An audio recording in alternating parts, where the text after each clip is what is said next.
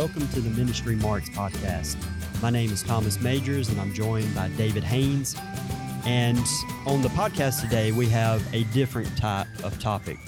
Some topics we want to just kind of discover, we want to investigate, and just have fun with it. And today is one of those topics, and David is going to introduce that topic to us. All right, Thomas. Burger King's slogan is "Have it your way." If you could have dinner with Jesus and 3 New Testament guests, what would you serve? Who would attend? And why? So that's what we're going to be talking about today is biblical dinner guests. Okay, and so one person automatically gets a bye. Did you say who that was? Jesus. Jesus. Jesus has a seat at this table anytime, all the time. He's always welcome. So yes, Jesus is the guest that will always be there. All right, so we know Jesus is going to be there. And so the question for my mind, and just to recapitulate here for our audience, is who would you invite to dinner? Yep. What are you going to eat? Yep. What are you going to talk about? What are you going to talk about? Why do you want those 3 guests? We've got Jesus, and we could spend all evening talking with Jesus, but if we're going to have 3 other New Testament guests, who are they going to be, and why did you invite them to dinner at your house? But first, let's start it off with what are you going to prepare? I've got it written down what I'm going to have on my menu. What's on your menu? So when you gave me this topic, I thought about it completely different than you did, okay? And so we've had a breakdown of communication because I thought I was going to get to sit down with my person individually, and I prepared individual meals for the person. Perfect. Let's go. We will. Yes. So as you share each individual, you can tell me the specific meal for that person. That's funny. I did not plan it like that. I ain't going to hog everybody. I'm going to talk with Jesus and everybody there at once. I want to get his input on their lives too. Okay. So how I was thinking about it, just me and this person. Yeah. And that's really good. And not us all really around the same table. I'm thinking one-on-one conversation instead of a dialogue. My people would probably change if it was going to be a dialogue. Well, I tell you what, let's go with your direction, and I'm going to make the same meal for everybody. Now we're on the same page. Okay. All right. So my meal is this, beyond a shadow of a doubt. I like to ask this question. I've asked basically everybody at Trinity Baptist this question because I love to learn what makes people tick, and I can get to their favorite meal. My favorite meal to make is breakfast for supper. No doubt about it. I want some thick cut bacon. I want some scrambled eggs. I want some sausage. I want some link sausage. Give me some ham. Breakfast for supper, biscuits, gravy. Oh, all of that good stuff. Because whenever you're dining with Jesus, calories don't count. So we're going to throw back and we're going to have a good time eating breakfast for supper. That's what I'm going to serve for Jesus and the 3 others. So now let's go ahead and go with one of your meals and one of your people. What do you want to do? Okay. So one of the people that I would want is I would want Luke. And I'll tell you why I want Luke. Okay. Let me begin by saying why I want Luke. Luke is the writer of the 3rd gospel and the book of Acts, possibly. I mean, those are actually anonymous, but we're pretty sure that was Luke for the Gospel of Luke and for Acts. He was an eyewitness to Paul and everything that Paul had done, to his preaching, to other New Testament events. He was more than likely a Gentile. Mm-hmm. And so if he is a Gentile, then that means he is the only New Testament writer who is a Gentile.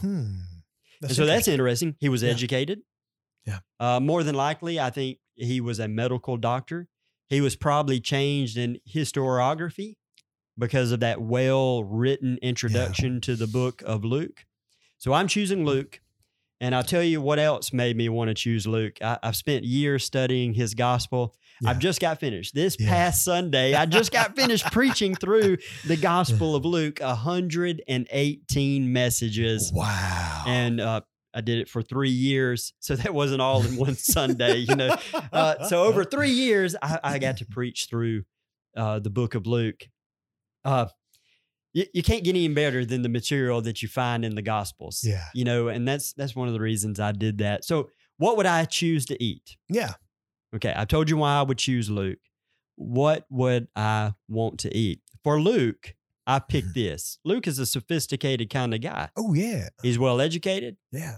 He is a medical doctor. So check this out, okay? Yeah. We're eating escargot Ooh. and wild rice. Wow, that's fancy. You know what escargot is? I do know what escargot is. Snails. I've never had it, though. You've never ate escargot? I'm not a medical doctor. Okay. So I have eaten snails, Yeah. and it's good. I mean, we're eating kind of light. You don't eat a bunch of snails. Yeah. Okay. You don't eat a bunch of escargot and wild rice because it's a kind of a light meal, but it's Yeah. really rich as well. It's kind of like eating duck or something like that. Yeah. It's really rich. It's swimming in butter most of the time, and so you're Yeah. not going to eat a lot of it. And we're pairing it.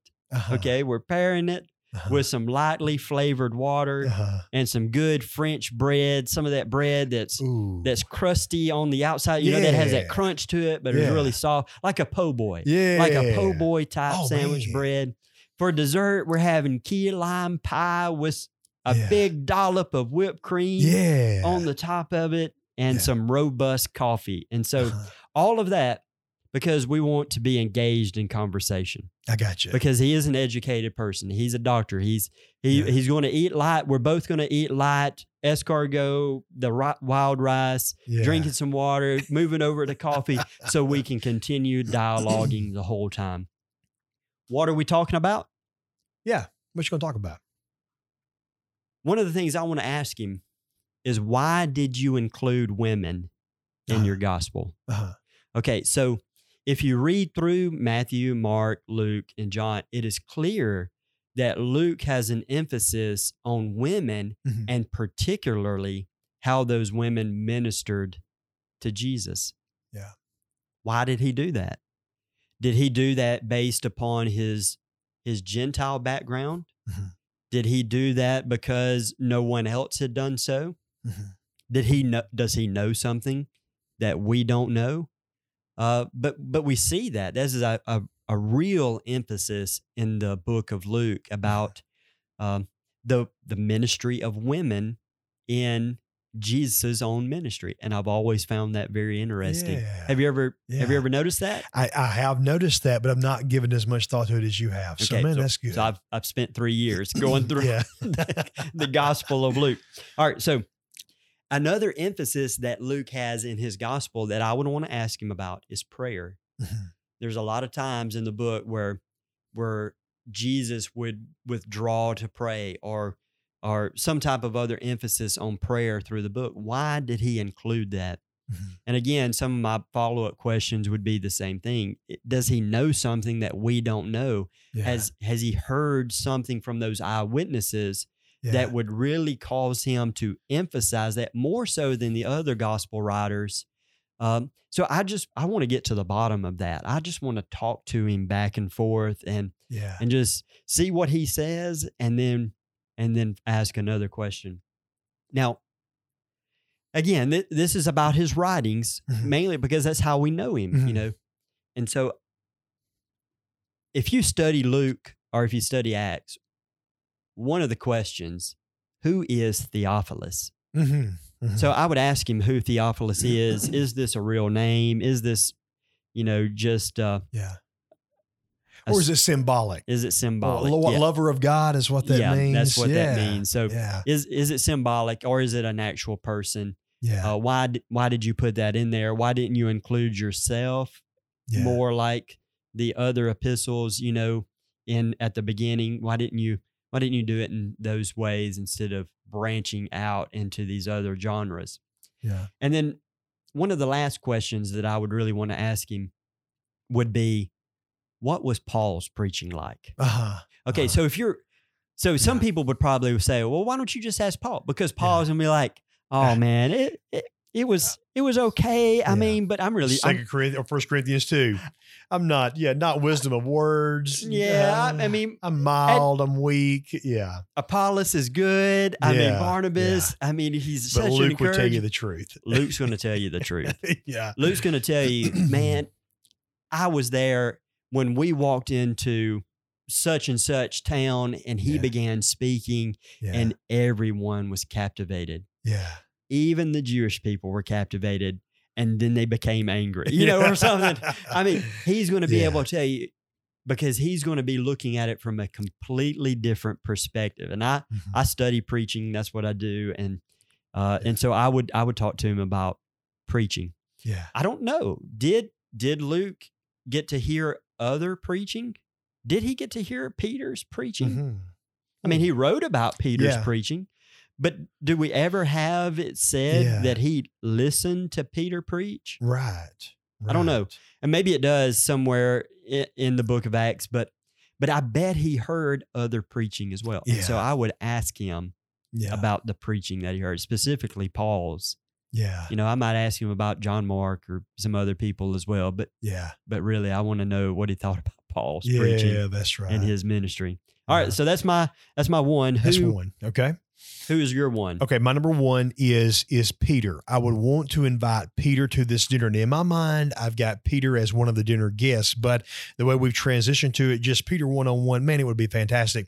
So many preachers identify with Peter because we are people who occasionally put our feet in our mouths. That's who we are as preachers. It happens. We get halfway into an illustration. We say, oh no, I pulled a Peter. How and why did I say this? Oh man, it's just terrible. And I identify so much with Peter. There are three primary questions I really want to ask Peter. Peter, after the crucifixion of Christ, why did you go back fishing? I go fishing. Peter, it looks like to me you're on the verge of giving up. Now, I do think that's before the breakfast confrontation. So there are some issues, and I think he was on the verge of giving up. Peter, were you on the verge of giving up? And did you reverse disciple those other guys who went with you? Did you lead them astray? I'm going fishing. I'm quitting on this ministry. Boys, why don't y'all quit with me? Is that the underlying tone of this? I am going fishing once again. So I want to talk with him about what all happened right there on that first. I'm returning to my old lifestyle. Number two, Peter, when you were up on that rooftop, and that heavenly table sheet from on high came down and there were all manner of beasts, and the Lord spoke to you, said, rise, kill, and eat. Not so, Lord. You remember that passage. Peter, what was it like to be able to say, whatever age you were, if you were 50, Lord, for 50 years I've done this, but if you're really calling me to rise, kill, and eat, so be it. What was it like to have a conviction for every bit of your life to then say, Christ, I will follow you? Now, we know you went down, knocking on the door was a servant, and then the Gentile door was open. We understand it, but in that split second, when you didn't know why God was wanting you to rise, kill, and eat, why did you follow him faithfully? You know where I thought you were going to go. What's that? I thought you were going to say, well, after 50 years, what was it like to taste bacon for the first time? I mean, that's right. That's got to be a great. Yeah. That's got to be. Oh man, what is it? I've been wasting my whole life not eating this stuff. Not eating bacon. That's right. That's right. All right. My third reason why I want Peter, the third topic I really want to discuss with Peter is, all right, I go fishing, Jesus on the shore. Peter recognizes this Christ. As they are docking the boat, Peter swims to the shore. He has some time. Is it 5 minutes? Is it 25 minutes before the ship is docked, the boat is docked, and the others join them for the breakfast?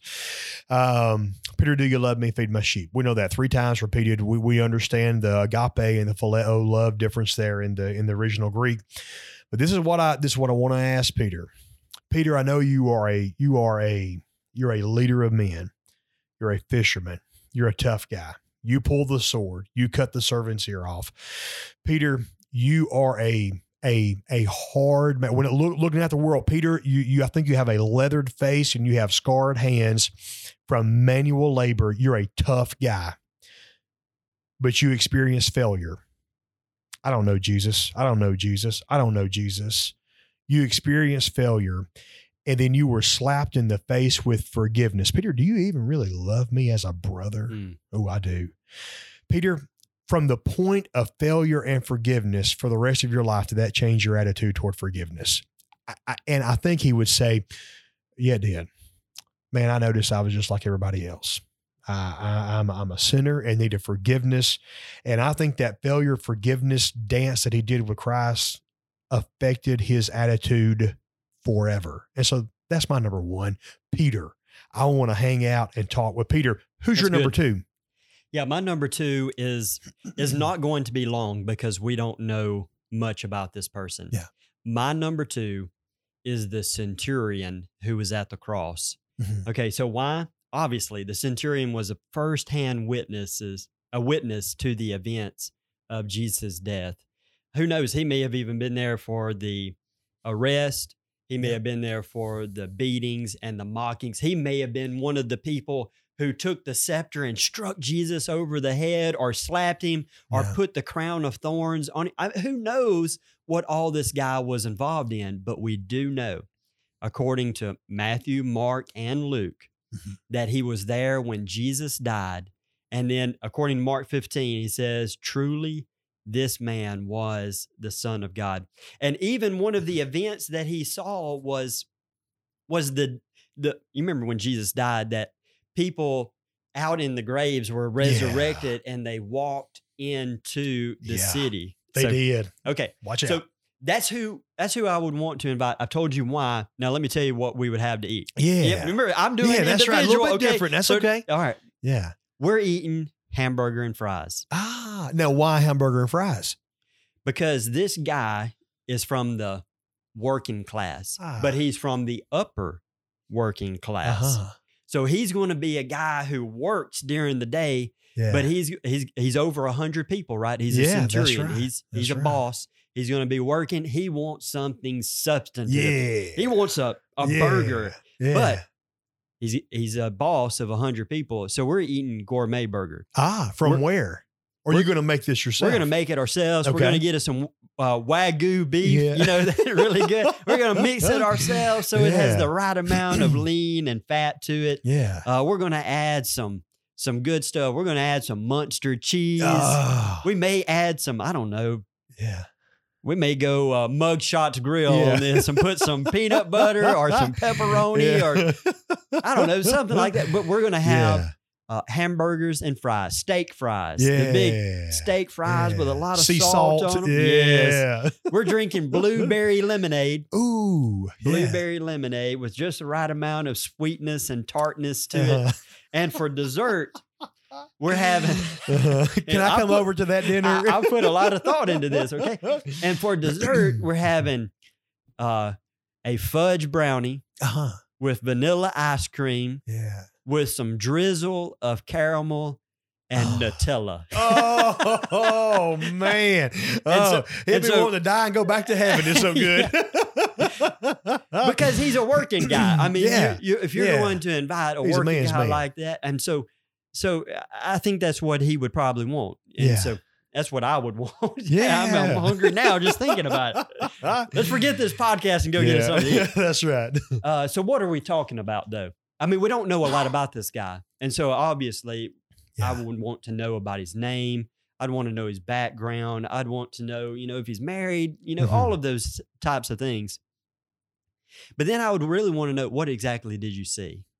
What were you there for?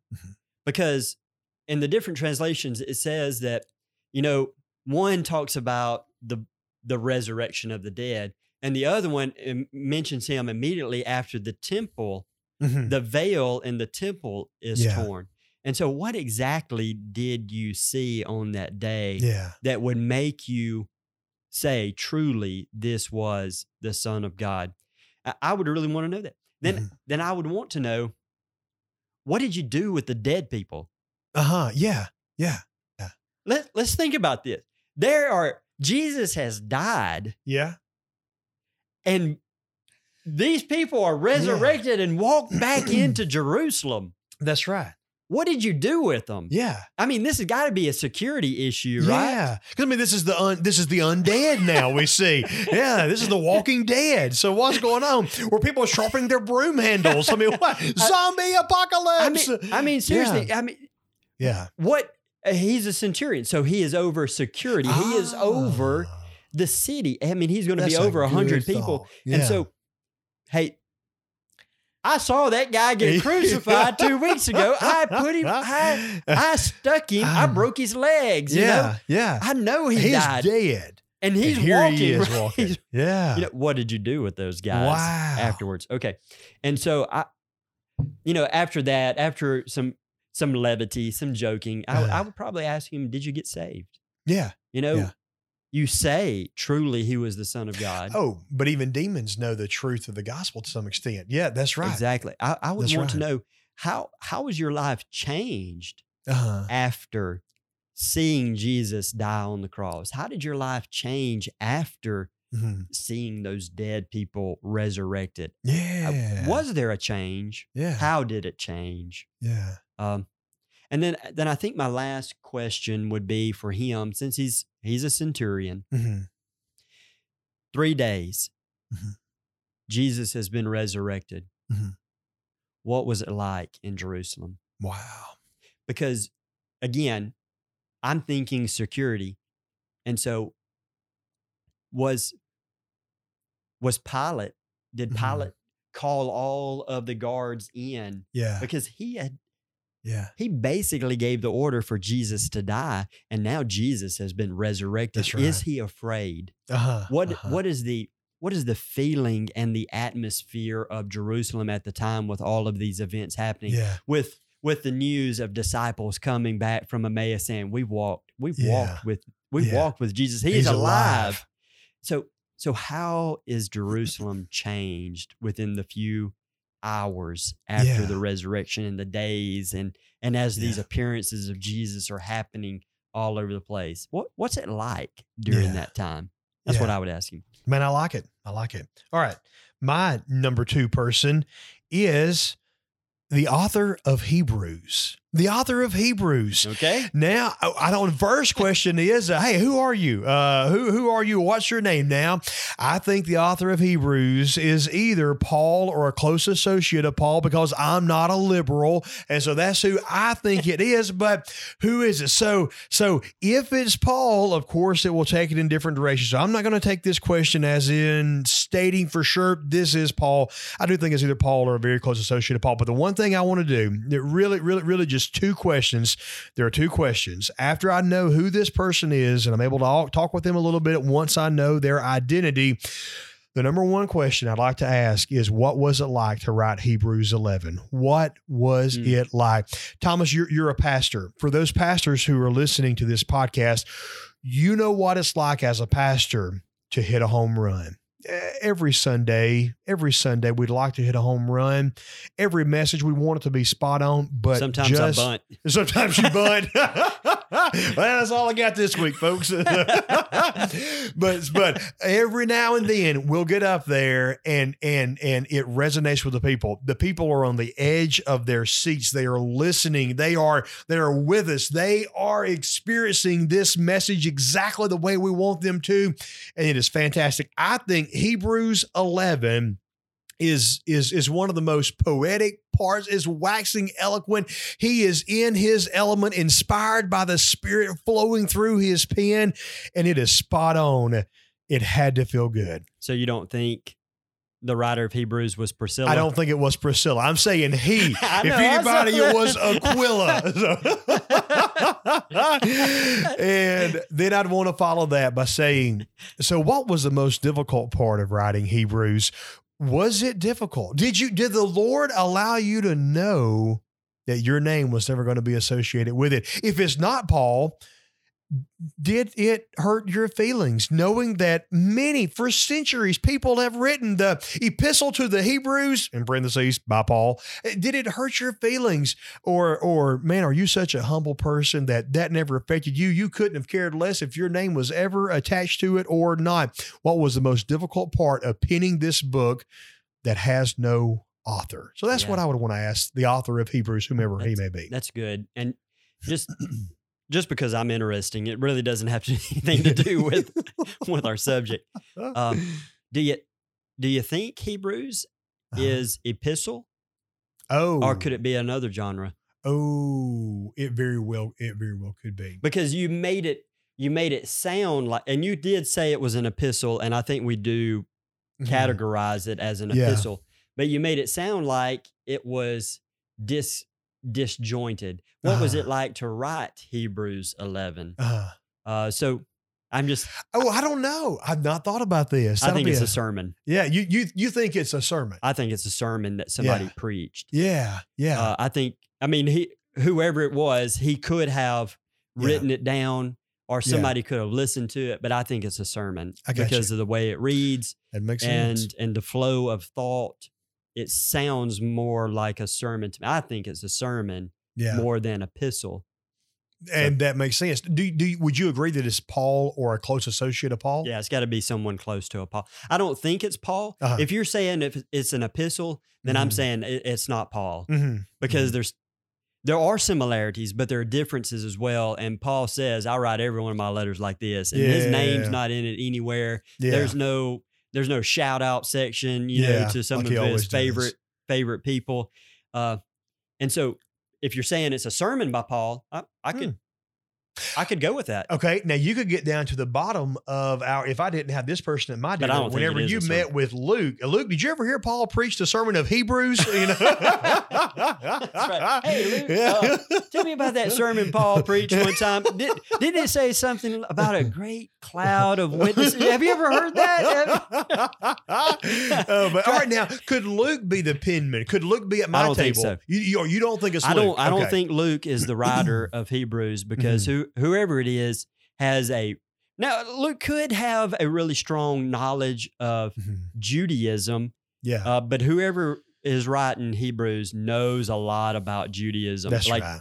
Almost from the inside out. Experiential type knowledge that they've lived through something, and they're retelling some history along with it. Now Luke does that. Yeah. Part of what Luke does in the book of Acts is he connects the Old Testament paradigm of history and how God is working in history to the New Testament in the book of Acts. That's what he's doing. He's It's a continuation of what the prophets and the others were doing by saying God is working in history. And then Luke is that for the New Testament. So Luke could have done that, but I don't think it was Luke. I got you. Who's your number 3? My number 3 is John, the writer of the Gospel of John. Basically, he's the disciple whom Jesus loved. He's the writer, I believe, of the Gospel of John, 1st, 2nd, and 3rd John, and Revelation. Yeah. He was close to Jesus. I mean, he was the disciple who was leaning against Jesus, when they ate. So, what are we eating? Yeah, what you gonna eat? We're eating barbecue. Barbecue. You know why, right? I mean, this guy was a Jew. Through and through. And now he can eat whatever he wants. Yeah. Dude, I'm introducing him to some barbecue. I don't know if we would necessarily go with like Memphis dry rub, dry barbecue, or if we might go with some Carolina type barbecue. We might even mix it up some and go with some barbecue that's taco style with some jalapeno, coleslaw, some spice to it, maybe some corn with some spice to it on the side. I'm a big lemonade fan, so we'll go with some lemonade to keep a Caribbean type feel to it. I don't know, but we're eating something that dude couldn't eat before. Yeah. My other option would be a gourmet BLT. Hey, I'm giving him something with some pork. That's right. Or some catfish, maybe. Yeah, some catfish. Yeah. That guy had never ate catfish, as far as we know. He would love it. Yep. Or shrimp. I might give him some shrimp or crab or something like that. I don't know. But something he's never ate before. So that's what I would do. And basically, what I would want to talk to him about is the gospel. Mm-hmm. Mm-hmm. I know many people would probably want to talk to him about Revelation. Yeah. Yeah. And I would have a few questions, but my main point would be the gospel, because I love the gospel. Yeah. I really love that gospel. It's a toss-up between Luke and John when it comes to the gospels, Yeah. because John is so different than the rest. John, why did you write only about 7 miracles in the book? Why did you pick those 7? I think I know why. We interpret it in ways that he is answering man's need by those 7 miracles. And but I would ask him, I would want to know how much education he has. Yeah. With Luke, you read it and you're like, okay, he's highly educated. John, on the other hand, he has very simple language, light, dark, very, very simple writing as well. But his themes, the rhetoric that he uses, the inclusios that he uses, I mean, it is well advanced. So even though he's writing very simply, he is communicating deep. A lot of people will say, well, a new believer, I tell them to read the Gospel of John. And I think to myself, well, that's great because of the language. But then I think to myself as well, man, there is a lot of theological underpinnings that are happening in that. And so I would want to know, how much education, how did you learn to do this? Yeah. I mean, we know that he was inspired by the Holy Spirit, but we do believe that God used their own personalities, their own writing styles, their own vocabulary. It wasn't dictation in that sense. It was, we would describe it as verbal plenary. You know, every word is fully inspired. So I'm asking him about the gospel. Why 7 signs? Why 7 I am statements? Yeah. How did you organize all of that? Why did you do it like that? Yeah. I would ask him, hey, is that, okay, I started to say something. Now I'm thinking, maybe should I say it? You know? There are some people who believe that the 21st chapter is not original. They call it the long ending, the long ending of John. And so I would want to ask him, hey, did you write that? Yeah. Yeah. Did you write the long ending, or did you stop at the short ending? You know, why you got 2 conclusions at the end of your book? You know. Yeah. And so I would ask him those things, but then I would also ask him Gnosticism. Gnosticism is a big movement within the 2nd century, and they used the Gospel of John to undergird a lot of their theological presuppositions, along with 1st, 2nd, 3rd John and Revelation. They use John's writings, and there's a lot of scholarship talks about a Johannine school, and out of this Johannine school, they say they kind of moved in different ways. There's this idea of Gnosticism that comes out of that. I would want to talk to him about Gnosticism and his book, and just say, tell me what you think about that. Did you mean for them to come away? This? Yeah. And I just want to hear his response and see how. I feel like he's Son of Thunder, right? I mean, That's right. I feel like he would probably blow up. Yeah. I feel like he'd be like, they did what? What did they do? Where are they at? Let's go over to Johannine School. I'll show them Johannine School. Let me go get my brother. We're going to take care of this. You know, that's how I think he would. He would react to it, but I don't know. But I would want to talk to him about that, because it happens. You know, we say something, we write something, people take it out of context. Yeah. I believe that's what happened with him. I know that's what happened with him. And so I want to know, how would you respond to this? And what would you do differently? No, would you change anything knowing how they would use it? There's a part of me that says, well, theologically, that couldn't happen because the Holy Spirit inspired. That's right. But there's also, you know, the Holy Spirit inspired. He allowed them to use their own words. He allowed them to use their own sentences, their own way of talking. So would you change something so that those conflicts, that confusion doesn't happen later on? If I could be invited to that dinner table with you and John, I would want to ask one question. You know my theory on this. In the book of Revelation, in the opening chapters, John has correspondence with one of the 24 elders. The 24 elders, most will say, are 12 representatives of Israel and 12 representatives of the New Testament age of grace. If the 12 New Testament representatives are that, it would be most likely the apostles, or most people say the apostles, minus Judas plus Paul or whomever. And what we would do, what I would like to ask him is, the elder that you talked with, was it you? Was it glorified you and you didn't even know it? Because the glorified you was so different from anything you had ever seen or experienced. So if I could ask that one question, I want to ask him that.